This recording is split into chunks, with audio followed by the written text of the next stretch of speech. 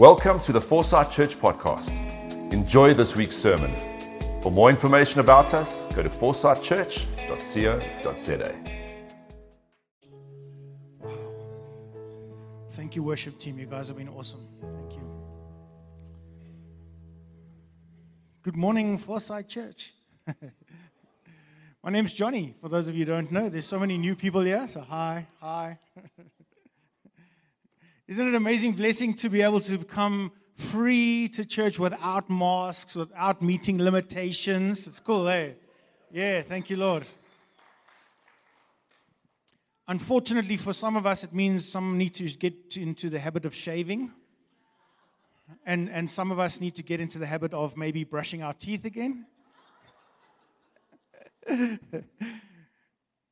I must admit, it does feel a little strange walking into the shops without a mask. You know, you feel a little bit exposed. But I'm definitely glad to be free. Free from masks and free from sin and death. I know, I plugged that in on purpose. It's very weird for me to be standing up here. I don't usually stand up here. I had a meeting this week with one of our clients, and there was one of the guys in this meeting who was representing a group of people, because he called a meeting to have a discussion.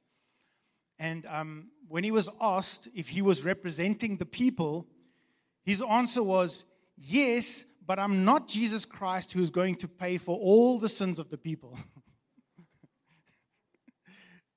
I was lost in thought for the next 10 minutes after that. I don't even know what happened in the meeting.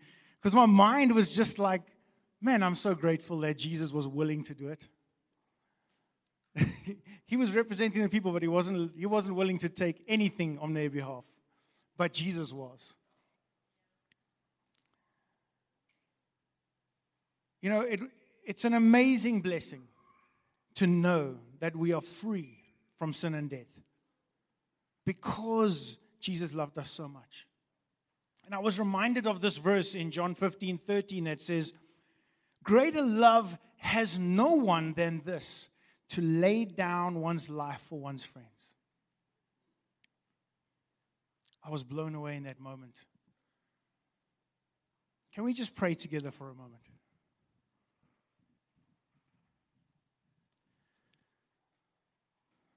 Jesus, we want to thank you.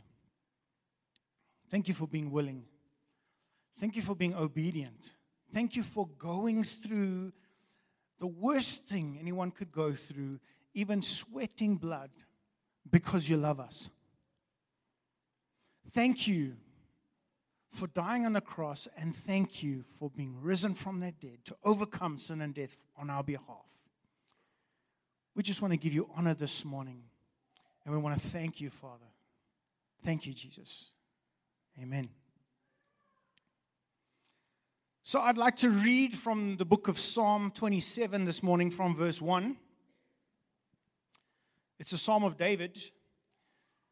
And I cannot say what was happening in David's life at this time when he was writing the scripture, how old he was, or what was happening in his life right there. But I know that David valued the Lord. And he valued being part of the Lord's house. And that is what I'd like to share this morning. So let's go through to Psalm 27 from verse 1.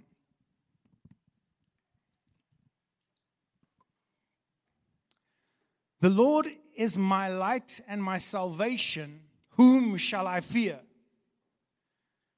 The Lord is the stronghold of my life. Of whom shall I be afraid? When the wicked advance against me to devour me, it is my enemies and my foes who will stumble and fall. Though an army besiege me, my heart will not fear. Though the war breaks out against me, even then I will be confident. One thing I ask from the Lord, this only do I seek, that I may dwell in the house of the Lord all the days of my life, to gaze upon the beauty of the Lord and to seek him in his temple. For in the day of trouble, he will keep me safe in his dwelling. He will hide me in the shelter of his sacred tent and set me high upon a rock. Friends, the word value in this context means something that we regard as important in our lives. And when we read this passage of Scripture, regardless of when David wrote this, or what was happening at the time, or even what David's personal feelings were, we know from this passage that David valued being part of the house of the Lord. Not necessarily a physical building, but being part of the family, the household of God. David knew that being in the house of the Lord, being counted as a member of God's household, is the key to being safe from everything else that may come against him. Proverbs 18 verse 10 says, "The name of the Lord is a fortified tower. The righteous run into it and they are safe." I love the old worship songs. The new ones have got scripture too, but the old ones, that specific word, the name of the Lord is a strong tower. The righteous run into it, and they will be saved. Or they are saved, right? It is such an awesome scripture. And you know, those songs help us memorize those scriptures. Friends, we need to be able to memorize those scriptures. We need to be able to recall them. Because today there is a blatantly obvious clash of values in the world. Between the world, those who do not value Christ, and those who do. The first disciples, the followers of Jesus, between the time of Jesus' resurrection and the time of Constantine, the emperor of Rome who made Christianity the main religion of Rome. We're talking about 300 years. Between that time, all Christians were persecuted. And there were many reasons why these Christians were persecuted. But one of the strongest reasons why Christians were persecuted was because the Roman Empire and its society valued polytheism, which means they had many gods, their many-god religion. Their conversation day to day would be things like, "By Jupiter, we will do this." That was one of their gods. They constantly reaffirmed their value, their most important thing. Now, the Roman Empire largely ignored the Jewish group of people. Yes, they had a single monotheistic God, one God. But they ignored the Jewish people because the Jewish people were not interested and were not as intentional about converting people. Their entire understanding of God was based around law, the law of Moses, and doing good and getting things right and being perfect. But when Jesus came and he taught the disciples, when Jesus died and he rose again, the new disciples, the followers of the way and later called Christians, they were given a new covenant, a mandate to go into all the world and make disciples of all nations. Matthew 28. This is different. This is something new the Roman Empire hasn't encountered before. And at first, Christianity was no real threat to the Roman Empire. But as more and more people, not only Jewish people, but now all people, Gentiles included, Greeks and the like, slave or free, when the people were started converting to Christianity, when they started to hear the good news and they were baptized and their lives changed, their values changed. The Roman people started to notice, wait, something's wrong here. The people aren't following what we're doing anymore. They're not respecting our authority because they don't respect our gods. And we all know from history that that did not go down too well with these Christian fellow disciples and with these Romans. They had a clash of values. You see, when you're a Roman emperor and you've worked your entire life to become the emperor, as close to God as they felt they could get, and even some of them thought they were a god. And suddenly a group of people are going around saying that your entire life's work is useless because there's only one God. And we all belong to that one God. Suddenly, we're challenging people's values. And you better believe they were offended. Because they really felt like they were gods, these Roman emperors. Friends, as humans, when a person's values are challenged, we will defend it. We will even vigorously attack somebody who threatens our values. Think about this for a moment. Imagine an intruder breaks into your house while you are there with your family. And they proceed to threaten your family. Your immediate reaction is going to be to defend and protect your family. And that's because we value our family. We value the people in our family, the relationships, the love. They're important to us. And we love them dearly, right? Well, that's exactly what was happening to the Roman Empire and why there was such a fierce persecution against Christians. Somebody they didn't know or they didn't pay attention to was threatening them, threatening their way of life, threatening their values and their understanding. Today, friends, we like to think that we live in a different world. But in many ways, we live in the same type of world. There is a great clash of values happening in the world today. Holding on to sound biblical values is becoming very unpopular because it is not the socially accepted values of the general society. Laws are being changed in favor of whatever society deems fit or accepts as normal. And Christians are being labeled with all sorts of derogatory terms. And as a result, many believers, many born-again believers, are now quietly worshiping God in the comforts of their home by themselves, very careful not to offend people with what they say. It's difficult to be a Christian in our world. It's difficult to navigate through every question and every challenge and every accusation against Christianity and Christians in today's world. We don't have all the answers. We feel like we need to. Friends, I'm sure that many of us feel this weight every day. We turn on the radio and they're announcing and celebrating the Gay Pride Month.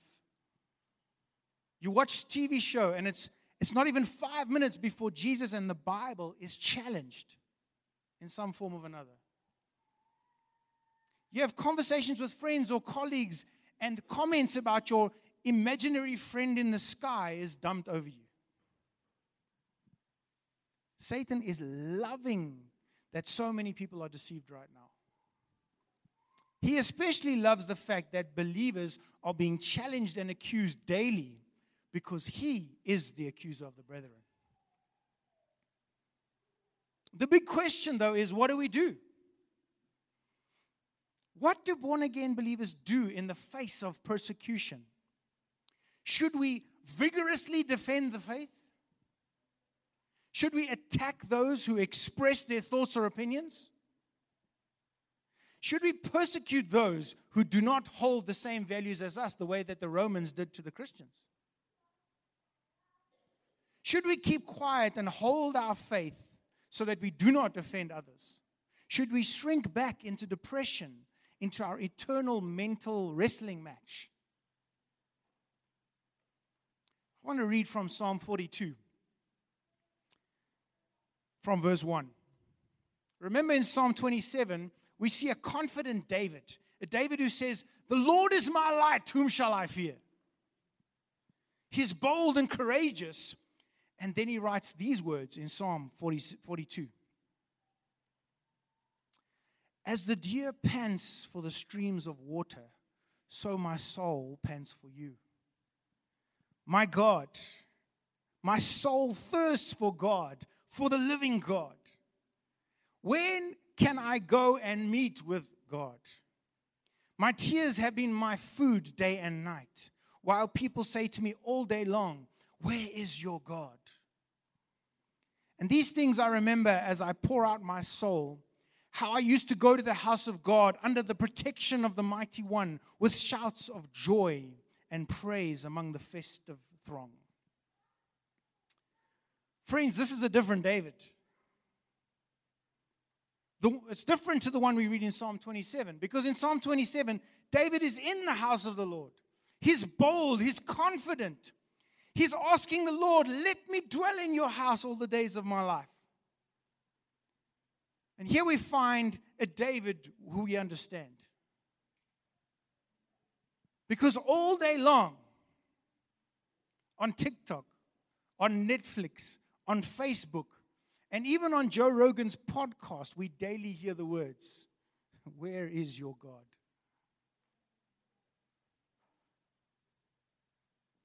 This Psalm 42, David, is where we find ourselves today. Let's read further from verse 5. It says, "Why, my soul, are you downcast? Why so disturbed within me?" David questions his own depression, his own wrestling with why, his doubt. He's asking himself, why are you feeling this way? And then he does something that separates those who fall under pressure from those who prevail in victory. He speaks life to himself. He commands his own mind, his own soul, and he says, "Put your hope in God, for I will yet praise him, my Savior and my God." He doesn't feel like that. He doesn't feel like praising. He's downcast. He's disturbed. He sees the enemies around him. He wants to defend. He wants to fight. But he feels like there's no point because God's not hearing him. But he says, "Put your hope in God."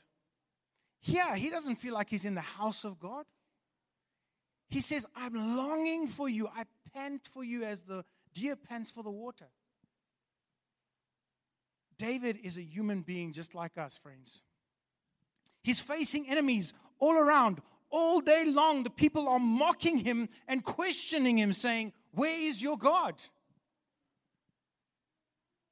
Friends, if you find yourself in this place this morning, if you're even asking yourself, "Where is God?"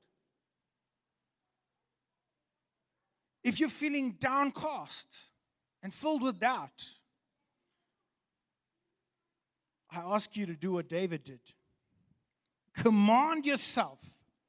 Put your hope in God. Challenge your own heart. Challenge your own feelings. Challenge your own mind and ask the question, why are you downcast, Johnny?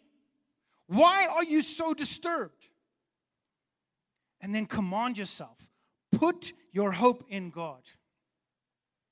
Why? Because 1 John 4 verse 4 says, "Because greater is he that is within us than he that is in the world." There is no greater value in heaven or on earth than Jesus Christ. The world may value everything else, but there's only one worthy of being valued, Jesus Christ. There is only one who should be the Christian's greatest value, and that is Jesus Christ. Put your hope in God. Put your hope in Jesus Christ. No matter what our circumstances are, no matter the voices that the world say and challenge our beliefs on a daily basis, all day long they're shouting, "Where is your God?" No matter how downcast we may be, when we put our hope in God and we value Jesus Christ as the most important thing in our lives, we will find safety and we will find victory. We will write the same words that David writes in Psalm 46. Let's turn to Psalm 46 from verse 1.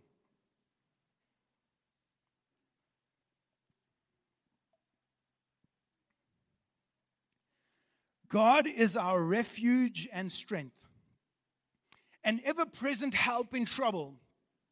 Therefore we will not fear. Though the earth give way and the mountains fall into the heart of the sea, though its waters roar and foam and the mountains quake with their surging, there is a river, those streams make glad the city of God, the holy place where the Most High dwells. God is within her. She will not fall. God will help her at the break of day. Nations are in uproar. Kingdoms fall. He lifts his voice. The earth melts. The Lord Almighty is with us. The God of Jacob is our fortress. Come and see what the Lord has done. The desolations he has brought on the earth. He makes wars cease to the ends of the earth. He breaks the bow and shatters the spear. He burns the shields with fire. He says, "Be still and know that I am God. I will be exalted among the nations. I will be exalted in the earth. The Lord God Almighty is with us. The God of Jacob is our fortress." This David has gone through it all. He faces the enemy again and again. He faced himself. He faces his own doubts. He gets up again, and he consistently challenges himself to put his hope in God. It's a constant cycle, but it's not permanent. Our struggles are not permanent, but we overcome by the blood of the Lamb. We overcome by the blood of the Lamb and the word of our testimony. What is the word of our testimony? It's what David's saying. He says, "I will recall to my mind what happened when you took us through all of the other obstacles. And then I put my hope in God." And that testimony is what we share with one another in the church and say, "I am victorious," not because of me, not because of certain rituals and stuff I've done. No, but because I've trusted God and that He is a safe fortress. Friends, as we close off, if you were lost in the message, it's okay. Just hear this. I want to encourage you. Every one of us. If there was ever anything that we have to hold important right now, it's tough times. Let's hold on to Jesus. Nothing else matters. Let's hold on to Jesus. Let's lift up the name of Jesus. Let's seek Him. Let's pant after Him as the deer pants for the water. Let's dig deep and search for Him, as deep cries unto deep, is what David says. The Lord Almighty is with us. He will keep us safe in His house for all eternity. Amen. Can we pray? Father, I want to thank You for the people who came up this morning who need that prayer, who are calling unto the name of Jesus. I want to thank You that we can speak the name of Jesus. That when we do, when we seek Your face, when we come into the house of the Lord, that You are our safe fortress. I thank You, Father, that You are the one who provides. That we do not need to understand with our own mind. That logic of humans is useless, but You provide in spite of all logic. We thank You, Father, that we can trust You, we value You, and we thank You for Your provision. In Jesus' name, amen.